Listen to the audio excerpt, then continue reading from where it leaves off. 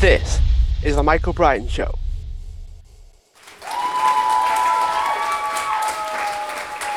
Hi everyone, welcome back to the show, and today I'm joined with April Rose Gabrielli, who is a singer, songwriter and entertainer. So we're diving into her story a little bit, but before that, April, thanks for coming on the show. Of course, anytime. Thank you for having me. So share a little bit about how you got started. There's so much that differentiates people, like their stories and where they came from, and I find it really interesting to learn. So, how did you get started? So I don't really remember a time that I consciously made the commitment to music. I just kind of like always, as a kid, loved it and always thought that it would be a part of my life somehow. I'd always had a piano in my house, so my mom taught me how to play songs and songs that she had even written while she was growing up. So music was always very centric in my upbringing, and as I got older and older, it just kind of kept tapping me on the shoulder. I started writing poetry at the age of 12, started writing musicals after that. And then I produced my first full length musical at 17. And from there, there's a lot of business that goes on with producing a show. Obviously, it's not just art at that point. It's money, it's contracts, it's all that fun logistical stuff. So I found that I was super interested in the business side of things. So from there, I went to business school, and I simultaneously was in bands and trying to basically become a full-time musician however I could. So in about 2017 or 2018, since then I've been a full-time musician, and since about 2020, I've been pursuing my solo music project. So that's kind of where we're at now. Is there any moments when you wanted to stay not solo, or did you always sort of feel that pull from the beginning?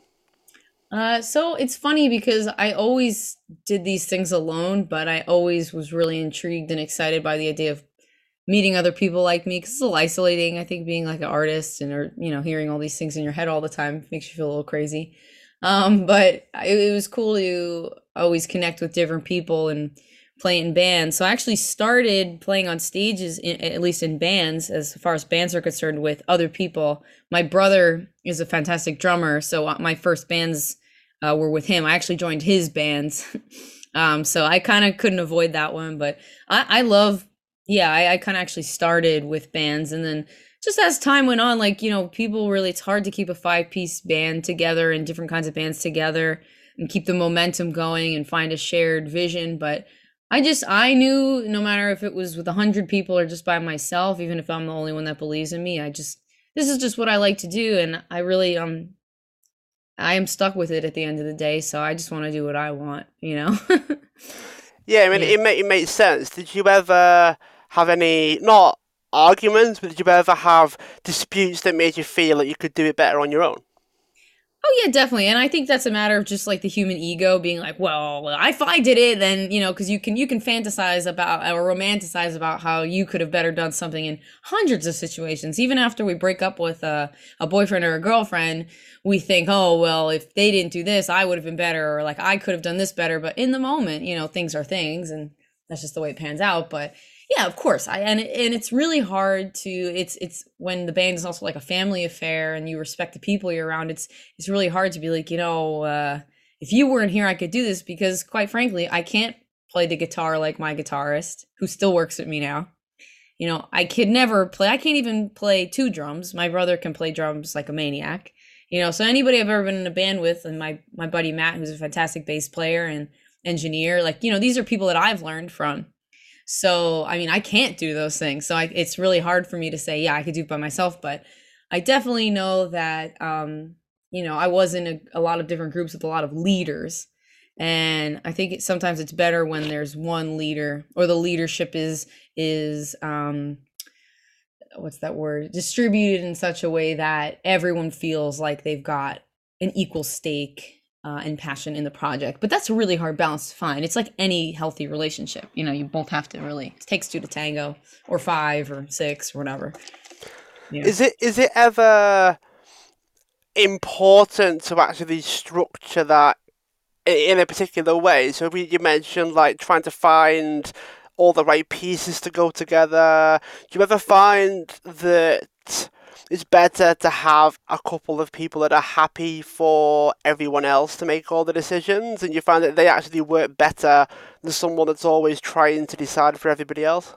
Yeah, it's funny because there's no, I don't know if there's one right way to do it because in discovering and meeting all these different bands and musicians, like everybody has their own way of doing it. There's definitely proven things that work, but there's things that work for certain situations. Like I am doing a solo project musically right now, but I've never been involved with more people, like that I've been working with. Like I have a manager, I have a label with people there, and I have co-producers and all. I mean, I could work with anybody musically, so this like opens the door to like hundreds of different people. So I mean, I'm working with a lot of different people.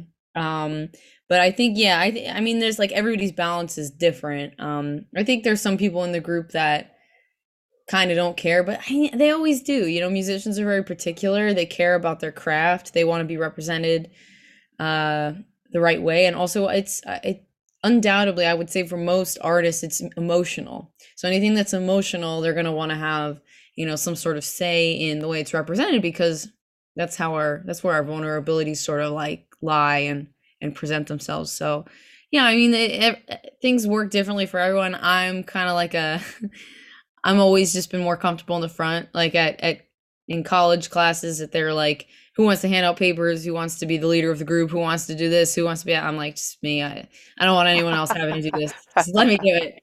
I don't know why I don't even really see myself as a super extroverted person a lot of the time, but I definitely am always the first to volunteer or be in charge. I'm not really quite sure why. It's just where I'm comfortable. You mentioned that you were 17 when things got serious, I guess. Is that inclusive of education? Like, how did you balance music, being an artist, being a highly creative person to be able to do this at a reasonably young age? How did you balance that with studies? Um, I just did what I needed to do to get by. I don't know if I did. Honestly, I try to continue to be this way. I was very blissful. When you're that passionate at such a young age, you're very blissful. You're really just doing whatever, by whatever means necessary to get it done. And I mean, quite frankly, at the age of 12, I thought school was totally a scam. I still kept my grades up because I know, I'm sorry. And I don't think that's the right path for everybody, but I'm convinced I'm an old person on the inside. I don't know what's up with me, but at the age of 12, I was pretty convinced that it was all a scam and like I didn't need to know anymore. Like not in life. I think life is a very good teacher, but as far as school, I was like, I get what this is. I get what this is going to be. Like I want out of this. But I mean, I will say my music classes and my drama classes, you needed to have certain grades in order to participate.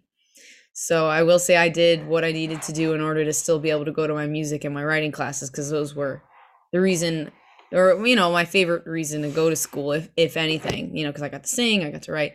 But I would honestly attribute me not dropping out of high school to my drama program. But I actually enjoyed college a lot more. It felt a little bit more structured. I felt my ideas were valued by the people, like my professors and people I was working with. I was involved with starting an arts and entertainment management major in the business school. So that was kind of cool. Like, and again, it was like one of those leadership opportunities. Like it was just a small group of students that kind of like, we're doing this thing. I was like, sure, I'll be involved. Like I'll go for it. Cause originally I went to school to perform, but I didn't get in anywhere. So I was just like, well, I'll make more money doing this maybe if it doesn't work out. If college thinks I suck, maybe I do suck. But I realize it's all relative, and if you can do what you love and make a buck, I think it's just worth just continuing to do no matter what. I don't know how I balanced anything. I just, like I said, I think I just coasted and did what I had to do and just let it fly. I don't know. Yeah. So, if music didn't become your life, then what would you have decided to do with your life had it not taken off for you? I have so many I have so many different things that I've wanted to do in my life. I think I'd probably still wind up working in music business. Like I love managing people. I love the administrative side of the music industry. I like the strategy and the money side, like where to move money to push artists, the different kinds of trends and things. Like I love stuff like that. So I see myself doing that eventually. Anyway, I'm already sort of mentoring a handful of people and great young artists. So I have that honor. Honestly, it's really great. It helps me too. I would probably do something along the lines of that. I also love teaching music. That's something I do sometimes. But part of me also wants to be a chef and a doctor, like, or a nurse and a tattoo artist, because I think I have so much respect for frontline and medical workers. Um, and when I've been in situations where I've been sick, or really in need of help, I've had so many nurses and doctors that were really comforting, and it, I don't know, they just gave a certain sort of feeling that I would love to give to anyone, really, if they needed it. So, yeah, something like that. I don't know. I think that answered the question. All those different things. I wish I had like 12 lives. I would do so much. I like to live life and things. So, So you yeah. mentioned that you mentor and teach music as well. Do you have a particular way that you like to teach? Do you have any particular things and styles that you prefer to use? Well, it's definitely not technical. I I am very emotional, and I'm very into developing artistry.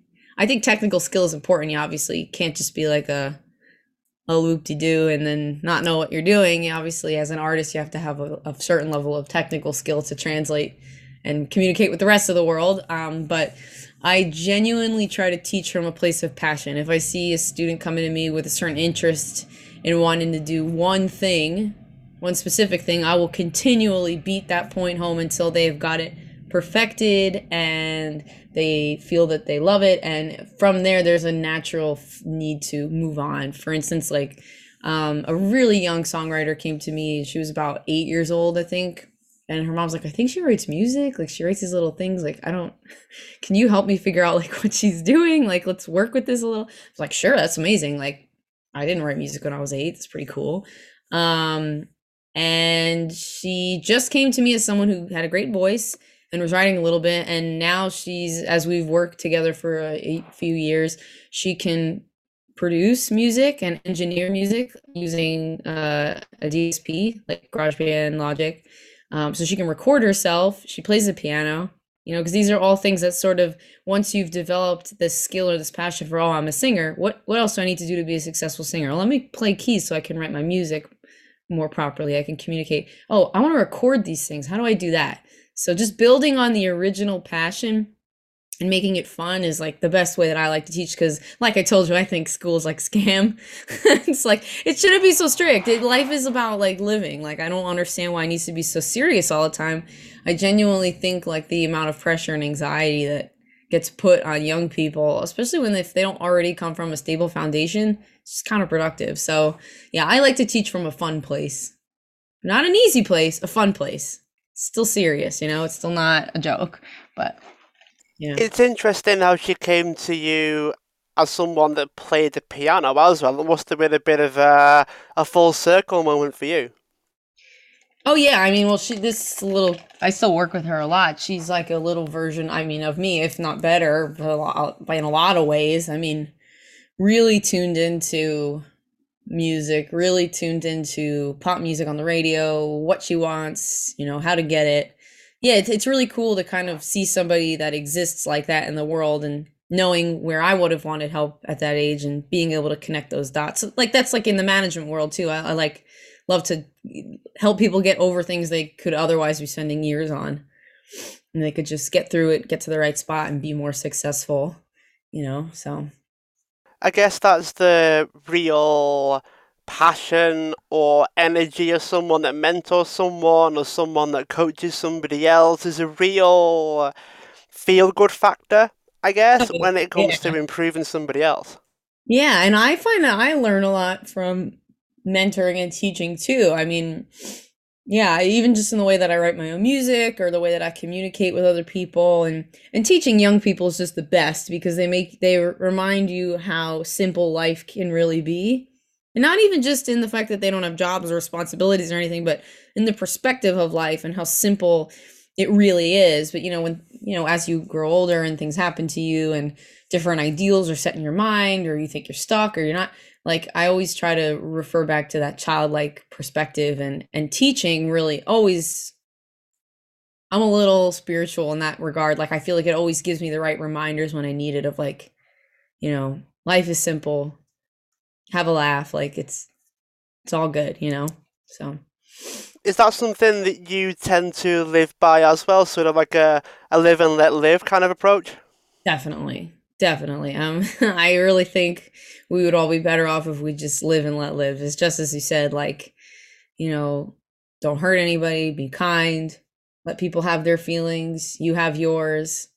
And just I wish people like talked more and spoke more with less judgment, and not necessarily acceptance. Like, I don't have to agree with everybody. I don't have to agree with what everyone's saying, or we don't all have to always be on the same page, but I feel where we should be on the same page is being able to agree to disagree. As long as nobody's being hurt. There's always obviously fine lines in what hurts others versus what doesn't, but yeah, live and let live. Absolutely keep it simple, and let people be themselves. Let people have dignity and humanity like they deserve. It's interesting that you actually brought up agreeance versus acceptance. Talk Mhm. to us a little bit, just so people listening can get a better handle on where you draw the line between accepting people versus agreeing with people.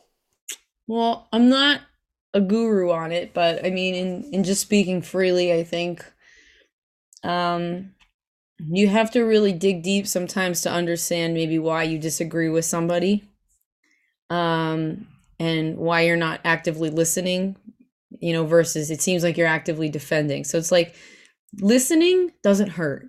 Listening doesn't infect you. You have to have a strong sense of self in order to listen, I think. So I think that's a form of acceptance. Just listening. You're already accepting someone's expression of self.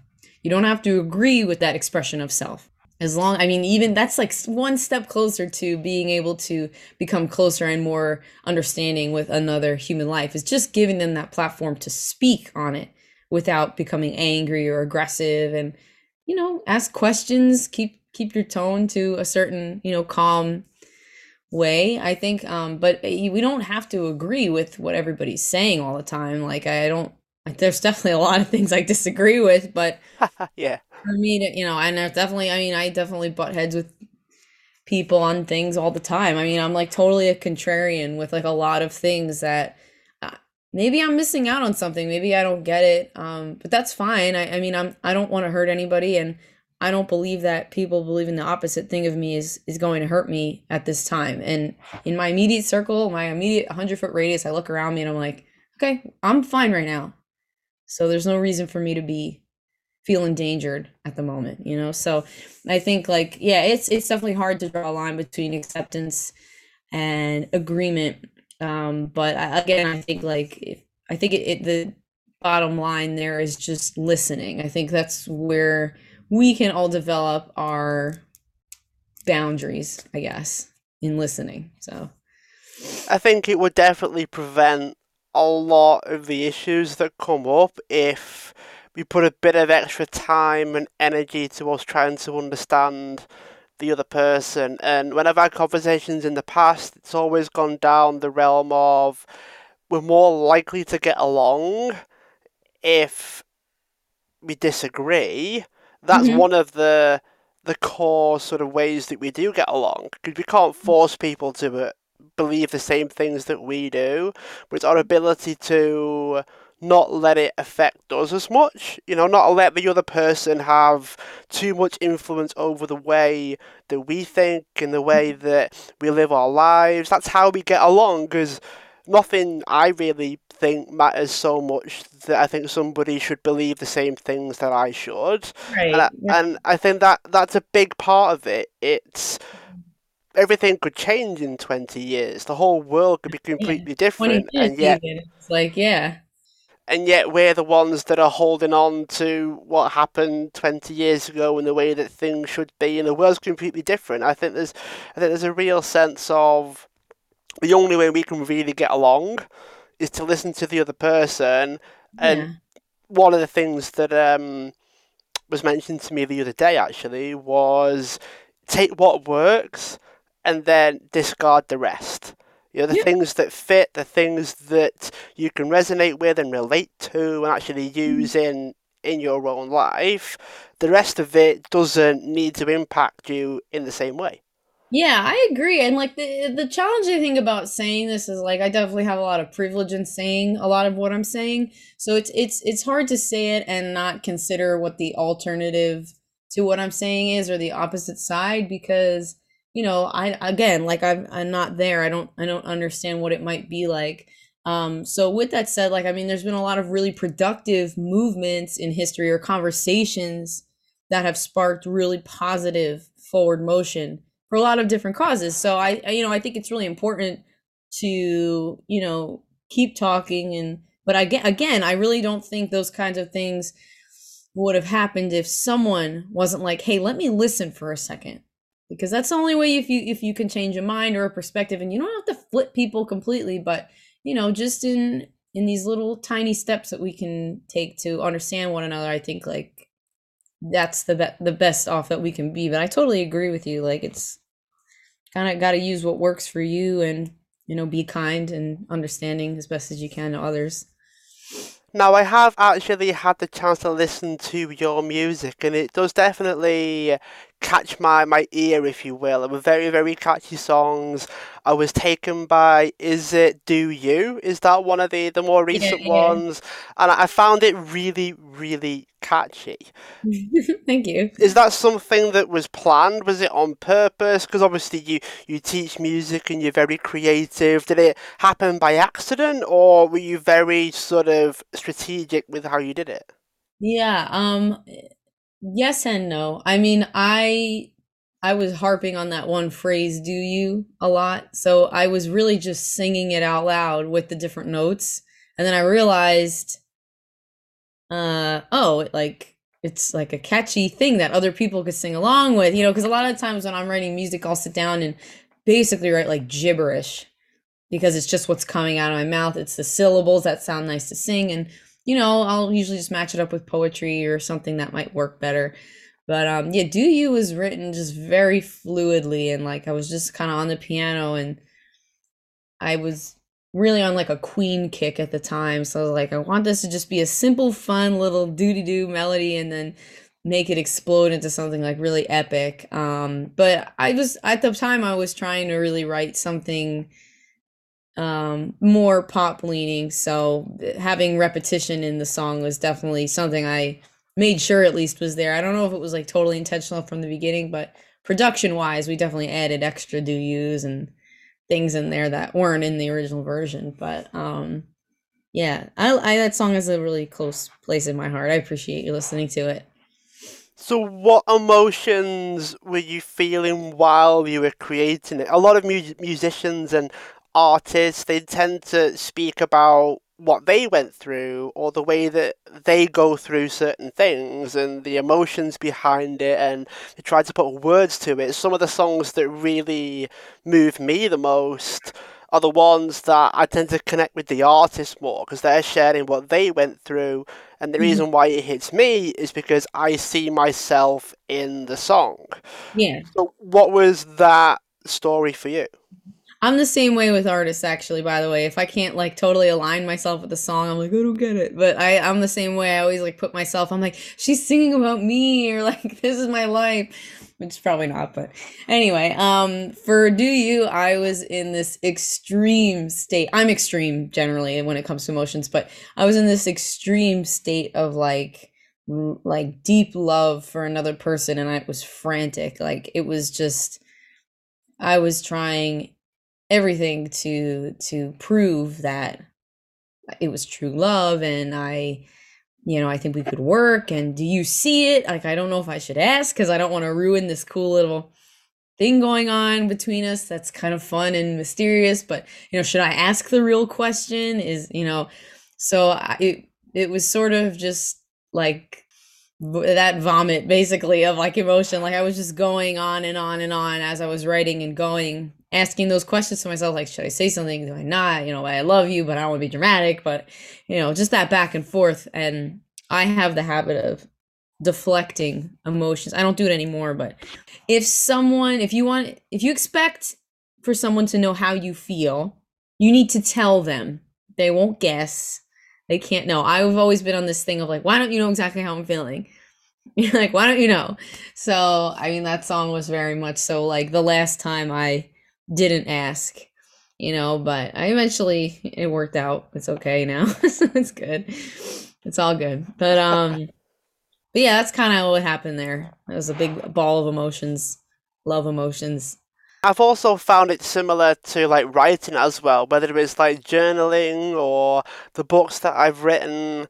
I felt some kind of cathartic moment while I was writing it, especially if you go through the brain dump, if you will, or as you said, like emotional vomit when you first start Yeah. writing the song, and then it tends to make sense when you go over it and you sort of overplay your hand a little bit on some of the emotions, so you try to rein it in slightly so it makes a little bit more sense for people to actually consume this thing. Sometimes Mhm. I've written things or I recorded things and I go, probably not exactly consumable the way that it is right now. I've kind of overdone it a little bit. No one's really going to understand what's going on. Do you ever get that where you sort of put it on the page, if you will, or you type it on the keys and maybe I should keep that one to myself? Right. I felt that way about Do You. I was really because that was my first single that I put out with my new publisher, a new label, and like the whole new team. So this was like, step one but also the end of a lot of steps. So it was like a really big turning point and I was really scared. Like I spent so much time producing that song because I was so nervous that no one was going to get it. But a lot of people really did. It's funny because I was like they're not going to get the happy parts of this song, because at the end of the day it was really like a celebratory thing. Like the end of it is celebratory.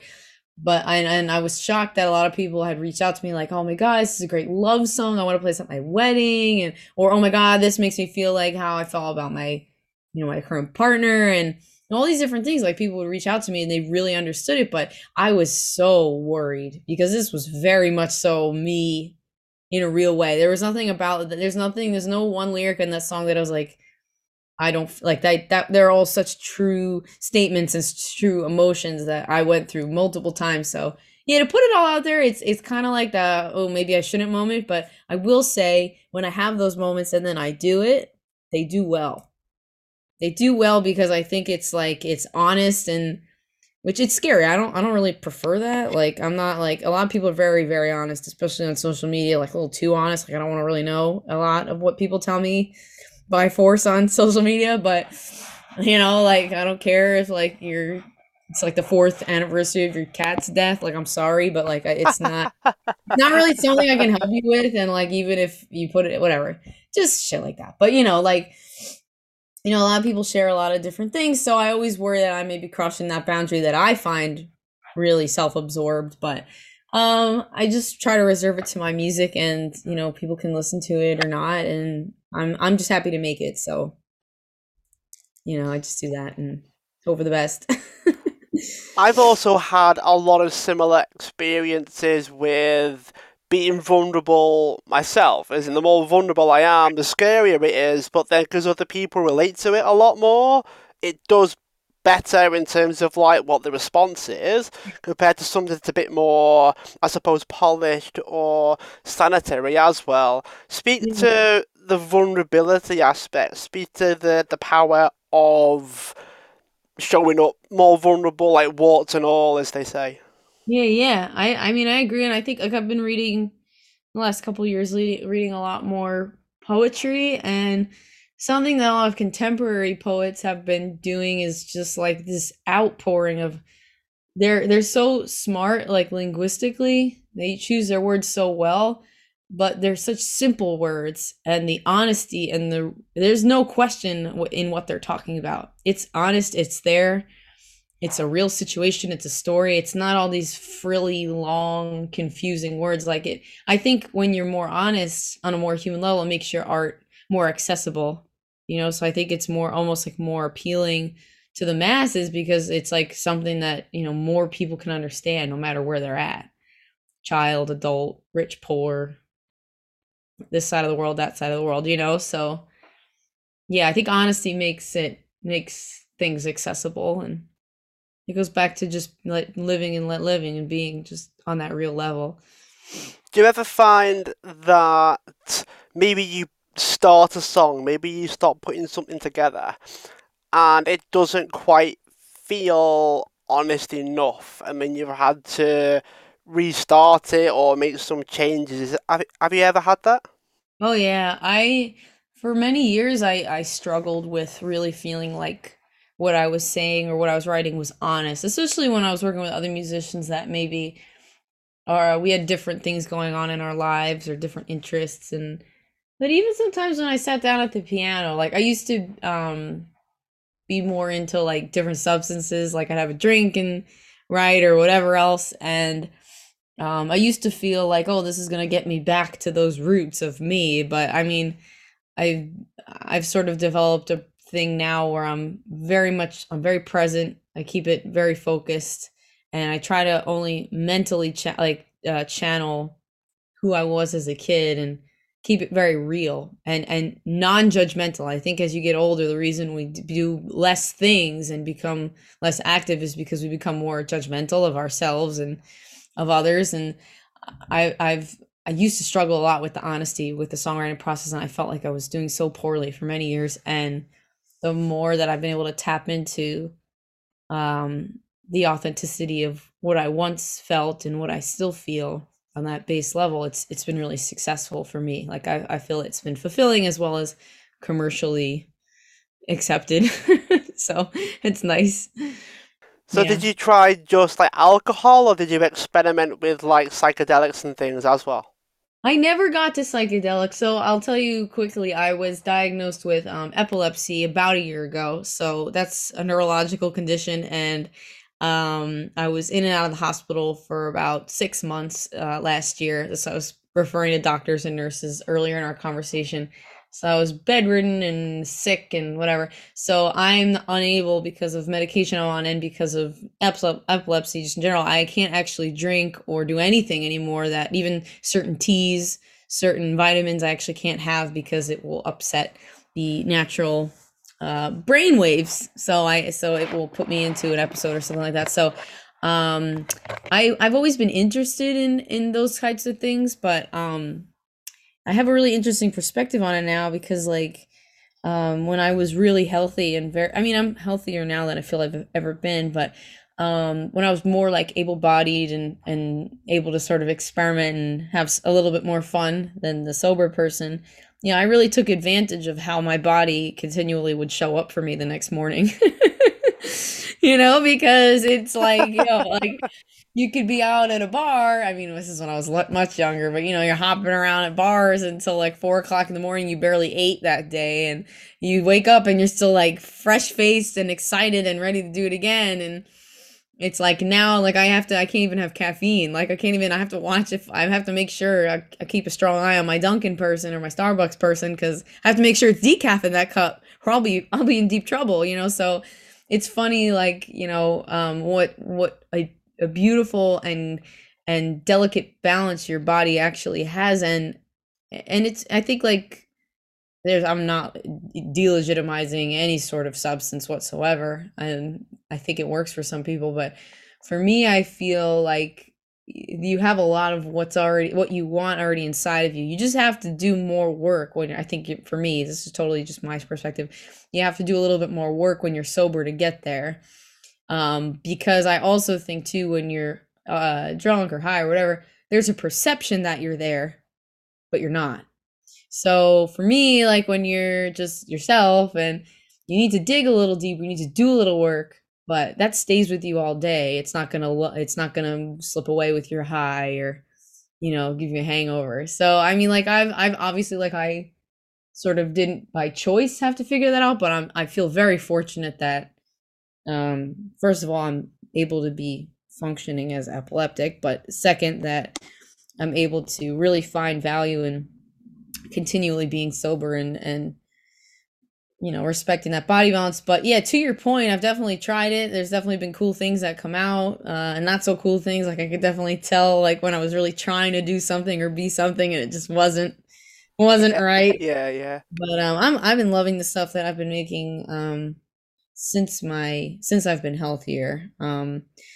And I really think it's because I'm like really all there. So not for me, but definitely try it. But I don't have the privilege of doing that anymore. So try it, but also, be I would recommend people to be grateful and fortunate that they were given a perfectly or semi whatever your situation is, if you do have a well functioning body that continually shows up for you, be grateful for that, because for me it was taken away overnight. It happened in 3 or 4 hours, and I was, and whatever, and then I woke up in a hospital 2 days later and they're like, you have epilepsy. I'm like, what? Like, since what? Like, that's wild. Like, Yeah, yeah. I'm disabled. Like, that's crazy. Like, I can't drive, I can't do so many things that I just completely, the average person takes for granted. So yeah, just when in trying and experimenting, also, you have to give that gratitude back to your body, do something good for it too. As Yeah. someone that's diabetic and has cystic fibrosis, I completely My agree with you. friend, you get it. I Oh, mean, you get it I all more the than time. get it. Yeah, this is Yeah, way amazing. more than I do. Yeah. Oh my gosh. Yeah. I mean, I that's a crazy thing too. Like, I only been dealing with this since the age of 20, or maybe 29. Yeah, 27, 28. Like, I lived a very fortunate, healthy life considering all the shit I did to myself. So I mean, wow, yeah. Have you, if you don't mind me asking, have you experienced that your whole life? That's something you've lived your whole life with, those two things? Cystic fibrosis, I was about 2 months old, so when they do the initial sort of baby tests, that's when that came up. Um, Diabetes was early 20s, Right. and it's interesting because I actually fought against it because I was a personal trainer at the time. I Oh, know, wow. baffling, I know, No, that's cool. but I thought, no, I can do this with diet. Like, I know what I'm doing. Sure, yeah. And I was already low carbohydrate anyway, which made the Right. nurses raise their eyebrows as if to say, well, you can try, Mike, but Yeah. good luck fighting this one. Yeah. But I was stubborn, I still am, and I'm Yeah. competitive, so I did it. And they turned around to me and they said, look, we're not being funny, but if you have any less to eat, you're gonna struggle in other ways. So you just have to accept it. And I totally understand what you're saying when your body has a very, very fine balance. Sure, And I yeah. think the people that have a lot of wiggle room have a much easier life than we do. Like, I don't Yeah. have a lot of wiggle room, and I bet you don't either. Yeah, it's funny because, like, I don't really think people even understand. Like, as I actually just toured for the first time since COVID, for 3 weeks, and it was the first time I was sober for the entire thing. 'Cause, it's venues, I'll give a band a drink or two. So, dealing with, talking with fans or seeing people in the audience, I was so much more aware of the amount of substances and just the amount of vices, even just down to coffee. It's so silly, but like, even just down to coffee or unhealthy foods that we rely on to kind of give us a lower level of stress, which I feel the difference for sure. There's a certain level of awareness and health and focus that I don't believe that I had with those vices. But I mean, we, like, as a society, I feel like, run on these vices that we're not even, they're just so ingrained in our culture that we don't even realize, like you said, the wiggle room. You don't even realize the amount that your body is sustaining and correcting for you, in essence. And like, when you have when you need to keep your body balanced and keep things in check and make sure I mean, I'm crazy. I'll take my medicine. They always say a big thing with epilepsy, you have to take your medicine on time. I'm taking that within a minute of my alarm going off. I'm like, everything stops, like, it's like, I'm sure you experienced something similar, like, and a lot of people don't understand that, but or don't even know what it is that I have. It's so funny. I was like, oh, I knew what epilepsy was before I got it, so I just assumed other people do. And they're like, oh, so it's this, right? I'm like, no. They're like flashing lights, right? I'm like, no, that's only 3% of the population. No. So it's like all these different things. I'm sure there's myths and things that you have to constantly like slap away too when people ask you about your stuff. Well, Yeah. it's really interesting because I'm probably fitter than somebody without my conditions. Hmm. So, yes, there's a big difference, right? I mentioned the conditions, and people don't think I actually have the conditions. Right. But then when they see that the 3 hours of exercise that I do a day, and the fact that I have to eat most of my food when I'm exercising because it balances out the blood sugar, but then I need calories still, otherwise I can't function. So there's so much that goes into planning, organizing, forward thinking. I can't do a lot of things on a whim here. You've got to let me know Right. beforehand. You're like, I can't And stay out at your after party till 3 in the morning. Like, I have to sleep 8 to 9 hours a night straight, or I will have a seizure. So, like, you need to, like, yeah, exactly. I Yeah. guess what's funnier to a certain extent, and I'm sure you could speak to this as well, is a lot of the enhancements that people tend to think that they get. It's actually just their heart rate increasing, so it just makes them feel like something happening. But most people operate at about 70% of what they can do, but it Yes. feels like it's 100 because Yeah. of what they're trying to do to improve it. Yeah, no, it's funny that you said the health thing too, because I feel like I'm the healthiest I've ever been. I'm healthier than most of my friends, but I'm still really like trying to keep up with, everything. And I've not really been super vocal about it because I've been looking for a cure for I've only been 3 months seizure free at the moment. Like, I mean, and I've gone 6 months without having them previously, and then I had 6 months of them every month. So once a month, so and I'd have multiple at a time, so it was just like, I wasn't vocal about it. I was also putting out, my song, and it was on the Billboard charts. Like, I signed both my publishing and my record deals in hospital beds. Like, I wasn't telling anybody because there's obviously this facade. That's another reason I hate social media, this facade that you have to push, that it's like, oh, I'm fantastic and heart and free of all error and flaw. But and then there's that other side of it that's like showing things that are triggering or upsetting, like people in hospitals, or like somebody breaks their leg, they're like, oh, I'm in the hospital, feel bad for me. I'm like, I'm sure your leg hurts, but like, you're okay, dude. You're Yeah, fine. yeah. You're fine. Like, you're good. Like, just people want this weird attention for either being perfect or being entirely imperfect, and I just really feel like we're all in the middle, so it doesn't make any sense, the way it. Yeah, I was very quiet about it. I'm only really talking about it now since it's been about a year, and I feel healthy enough to talk about it too, because it used to be so. I'm sure you can understand. Really, it's really upsetting to think about at the end of the day that that's your reality. It is, and then what I think people tend to forget that we spend a long time. It was kind of like when I used to play basketball as well, and I'm not the Mhm. tallest guy in the world, right? I'd have to work twice as hard as the other people to be able to do what they can do. And it Mhm. feels the same way, but daily life. Like, I've got Yeah. to do so much to be perceived, I guess, as able-bodied and able to do the things that I do. And it's like, yeah, but behind the scenes, I've got like hours a day where I'm just doing the boring stuff. Yeah.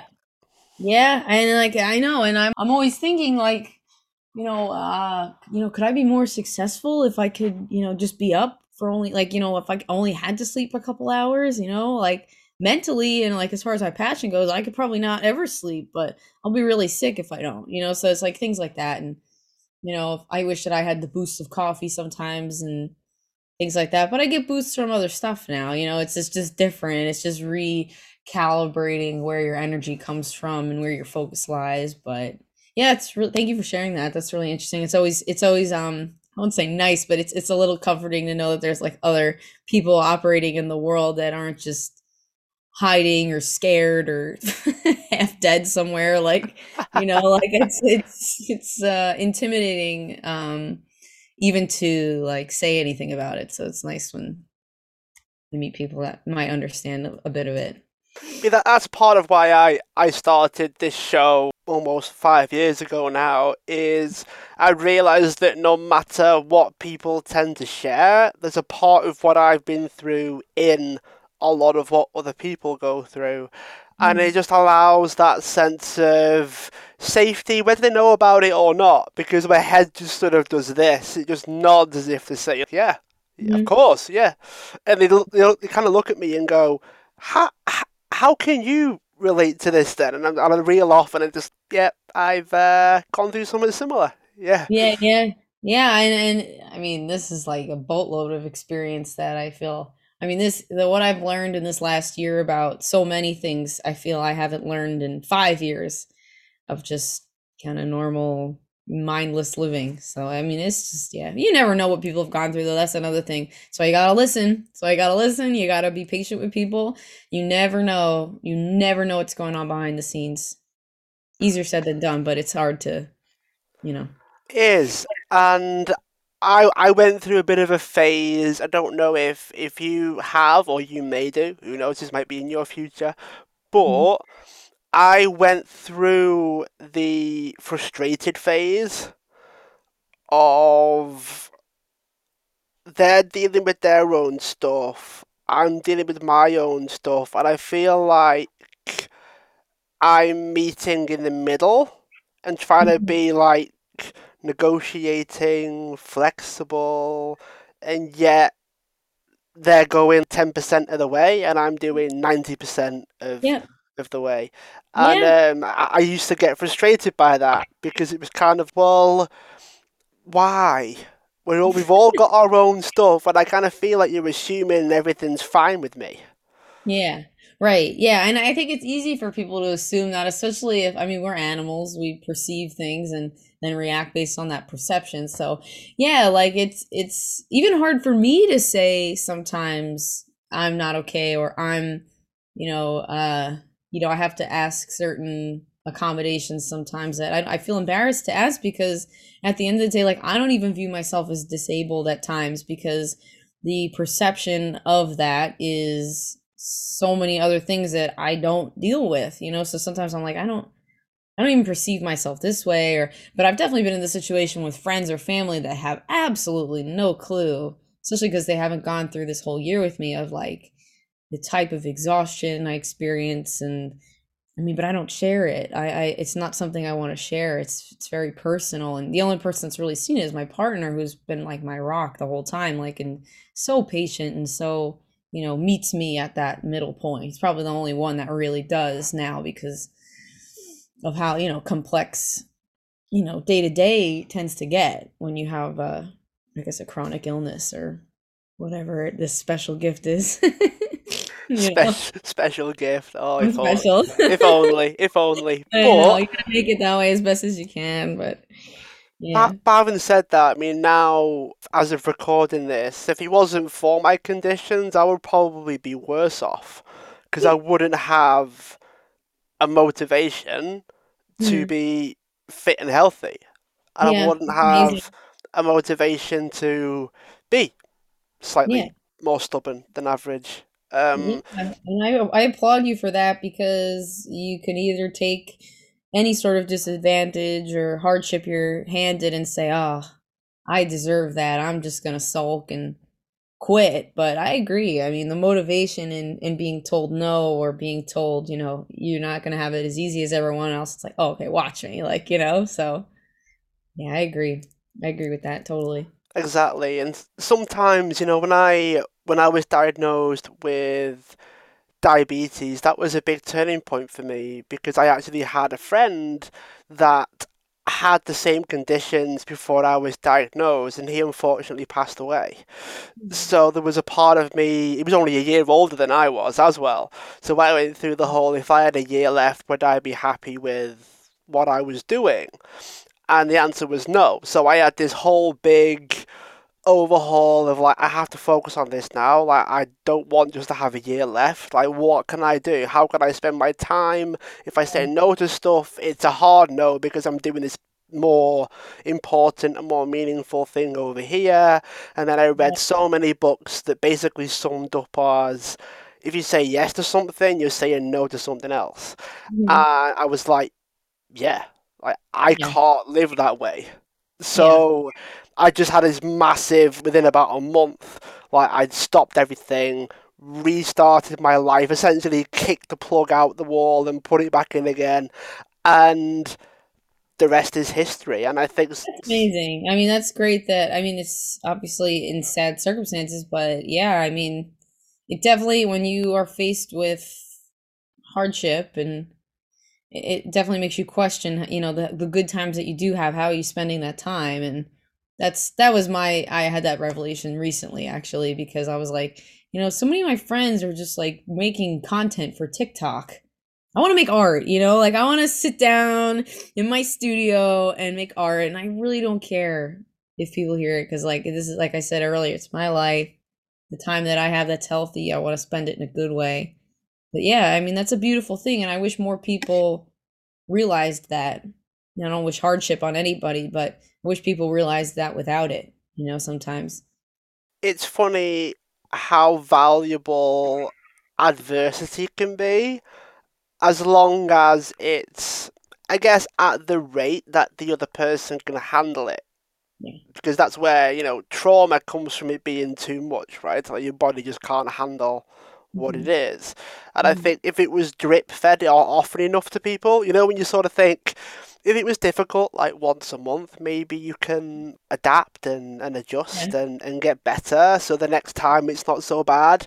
If it was every day, I think most people would have a tough time recovering from something that was all day, every day. Yeah. You never get a break. You never get the chance Oh, yeah, to it's really exhausting. adjust. Yeah, it's exhausting, and like, I mean, but again, like, I mean, I have again a privilege of feeling really healthy these last couple of months, so I've really been valuing the time that I've had, because I mean, I didn't even accept that I was feeling as bad as I did when I did. I was like, oh, you're just lazy, or you're just that and the other thing, but I'm literally trying to just stay okay here, stay not hospitalized. Like that was the goal, with doing so many different lifestyle changes all at the same time. Like there's people that can't even give up like, soda for a year or drinking for a month. People like, well, which it's great. I think anything you do to kind of like change up your perspective is good. I'm not knocking that, but I've seen so many friends like, yeah, I decided to like stop drinking beer for a month. It was so hard. Now I'm getting fucked up with my bros. Like it's just like, okay, that's cool. Like there's, I had to all at once, and I'm sure you can understand like no bread, no sugar, no caffeine, no drugs, no nothing, no going out alone, no being alone, no running alone.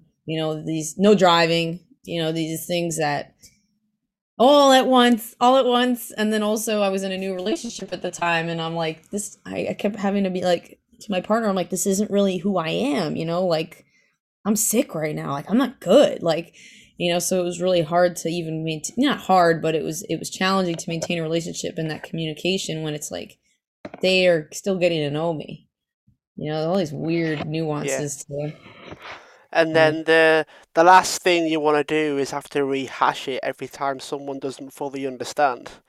Ugh, I'm so over it. I always like I volunteer the information now, but I barely like will tell people because I'm just like, oh God. Like someone I told someone I was like recently at a wedding, and I was like, yeah, I have epilepsy. I can't drink or eat cake or whatever. And she's like, oh, my cat had epilepsy. You poor thing. I'm like, yeah, me and your cat, same thing. Yeah, Yep, cat. it's something that you almost have to go through the motions with. Like you can't get too attached to the conversation because you're having it all the time. You just gotta just tell them, get it out the way, and then Yeah, hopefully they'll adjust. What yeah. it does make me think of though is how do you, as someone that has to be so even, I guess, for want of a better expression, how do you get into the state of mind that you need to be in to be able to create and really dive into the emotional side of what you're creating? Uh, I mean, like it's been ever changing, especially this year. But I mean, a lot of the things I've been writing have been from that place of grieving or mourning or re-experiencing, as I've gotten better or gotten worse, and a lot of appreciation too. Like I feel like the way that I try to balance myself, though, I mean, like, I mean, you said it too, like healthy foods, lots of exercise, and definitely staying regimented, like having a schedule, getting up and going to sleep at the same time is very important. And always balancing hard work and focus with things that you really enjoy too. I didn't really have any hobbies, but when I became, other than singing and music, but when I became, a musician full time, I was like, oh my God, I don't have anything to do for fun. Like this is my job, so I don't have anything to do for fun. Like, so I read a lot now. I paint. I just mess around. I have a dog that I love so much. She's like my little angel that just makes me feel better all the time. So yeah, I think it's like and a lot of support. I really couldn't be so focused and motivated if I didn't have support of like a really amazing family, and then also just like group of people like business in my business that really just motivate me and say, "Hey, you're really great. Keep going." Like, or wow, I can't believe you have this but can also do that. I'm like, yeah, I honestly don't know, but yeah, I just try to like stay organized, organize my life, and it helps to, put energy in the right places.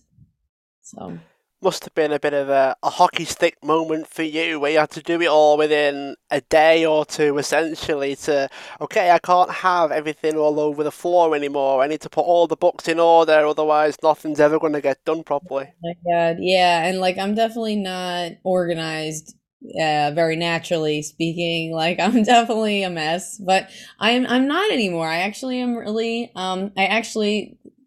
I used to, before the epilepsy, I was on a couple of other medicines, but I used to run out of the medicine all the time and then wouldn't get it refilled for days. Another advantage that I had that I didn't realize that, or I was taking this risk that I really shouldn't have been taking. It's dangerous. But at the time, the medicine was like non-essential. I'll put it that way, or vitamins even. And I used to miss the prescriptions or the doses like all the time. I just mess around, whatever. And to show you how much I've grown, I actually called the pharmacy yesterday and I was like, "Oh, I need to refill my prescription." And they're like, "You refilled it. Like we can't give you a new one until December 9th." She's like, "Why don't you go check if you have a new, bottle?" And so I went into where I keep my medicines and I have like a full bottle stacked. I'm like, "Yes." I'm like, "I'm so prepared. I'm so good at life now. Like this is fantastic." Like I used to be such a like dud with that stuff. Like, like, "Oh, I'm so like," yeah, so I was like super over prepared for once. Well, not for once. It's been happening and I feel really great about that, but gotta keep it organized. Sometimes you don't have any other way really. That's the only way Yeah. you can really get a hand on it, is to be organized. But what's next for you then? Like what's the future like for April? Hoping keeping it healthy, keeping it strong. That's the first thing. And then I'm hoping in 2022 I have a lot of cool things on the horizon. New single coming out at the top of the year, which I'm really excited about, with the new music video I'll be shooting soon. Um, as well as a EP, so like a small collection of songs, 4 or 5 new songs probably, and then I'm finishing that up, and then hopefully a full length by the end of the year. And at some point next year, also, I've been sort of shooting, kind of casually shooting like a documentary or just like a journal of the year that I've gone through, with basically starting my music career and then getting diagnosed with epilepsy. And my partner's great. He always captures, real moments and just regular moments in our life. And we're hopefully going to be putting together a documentary and releasing it next November. So a year from now, I'd like to be sharing that story in a way that's educational and also motivational. I don't want to do it just like an Instagram post or something. So I want to put out like that as well. I'm hoping like those are kind of my goals for the next year. Music, and then what happened basically while all that music was being made. Awesome. And if people wanted to find out more about that, is it you on social media, websites? How can people find out more Yeah, about it? so you just my name is April Rose Gabrielli. So any social media I'm on, that's my full name, at April Rose Gabrielli or aprilrosegabrielli.com. I also have a mailing list you could sign up for if you go to my website, or if you go to any of my socials, it should be on there. But yeah, that's me. If you Google me, you'll find me. Something will pop up, I think, that you can contact me with. Awesome. And for those that are listening, if you enjoyed the episode, feel free to subscribe, leave us a review, tell us what you think. And I'm sure if you shared it on social media, tagging us. So I'm at the Michael Bryan on social media, and we've got April Rose Gabrielli as well. We'll see it, and we'll share the show as well, so you get some extra love from us. So April, it's been great to have you on, and I look forward to keeping in touch. Thank you. Same here. Thanks for having me. Just before you take off, if you'd like to join my inner circle, which is accountability, access to me, and you also get the chance to have exclusive interviews with my podcast guests. If you click the link in the description for the podcast, you get a 2-month free trial in the inner circle. I shall see you on the other side.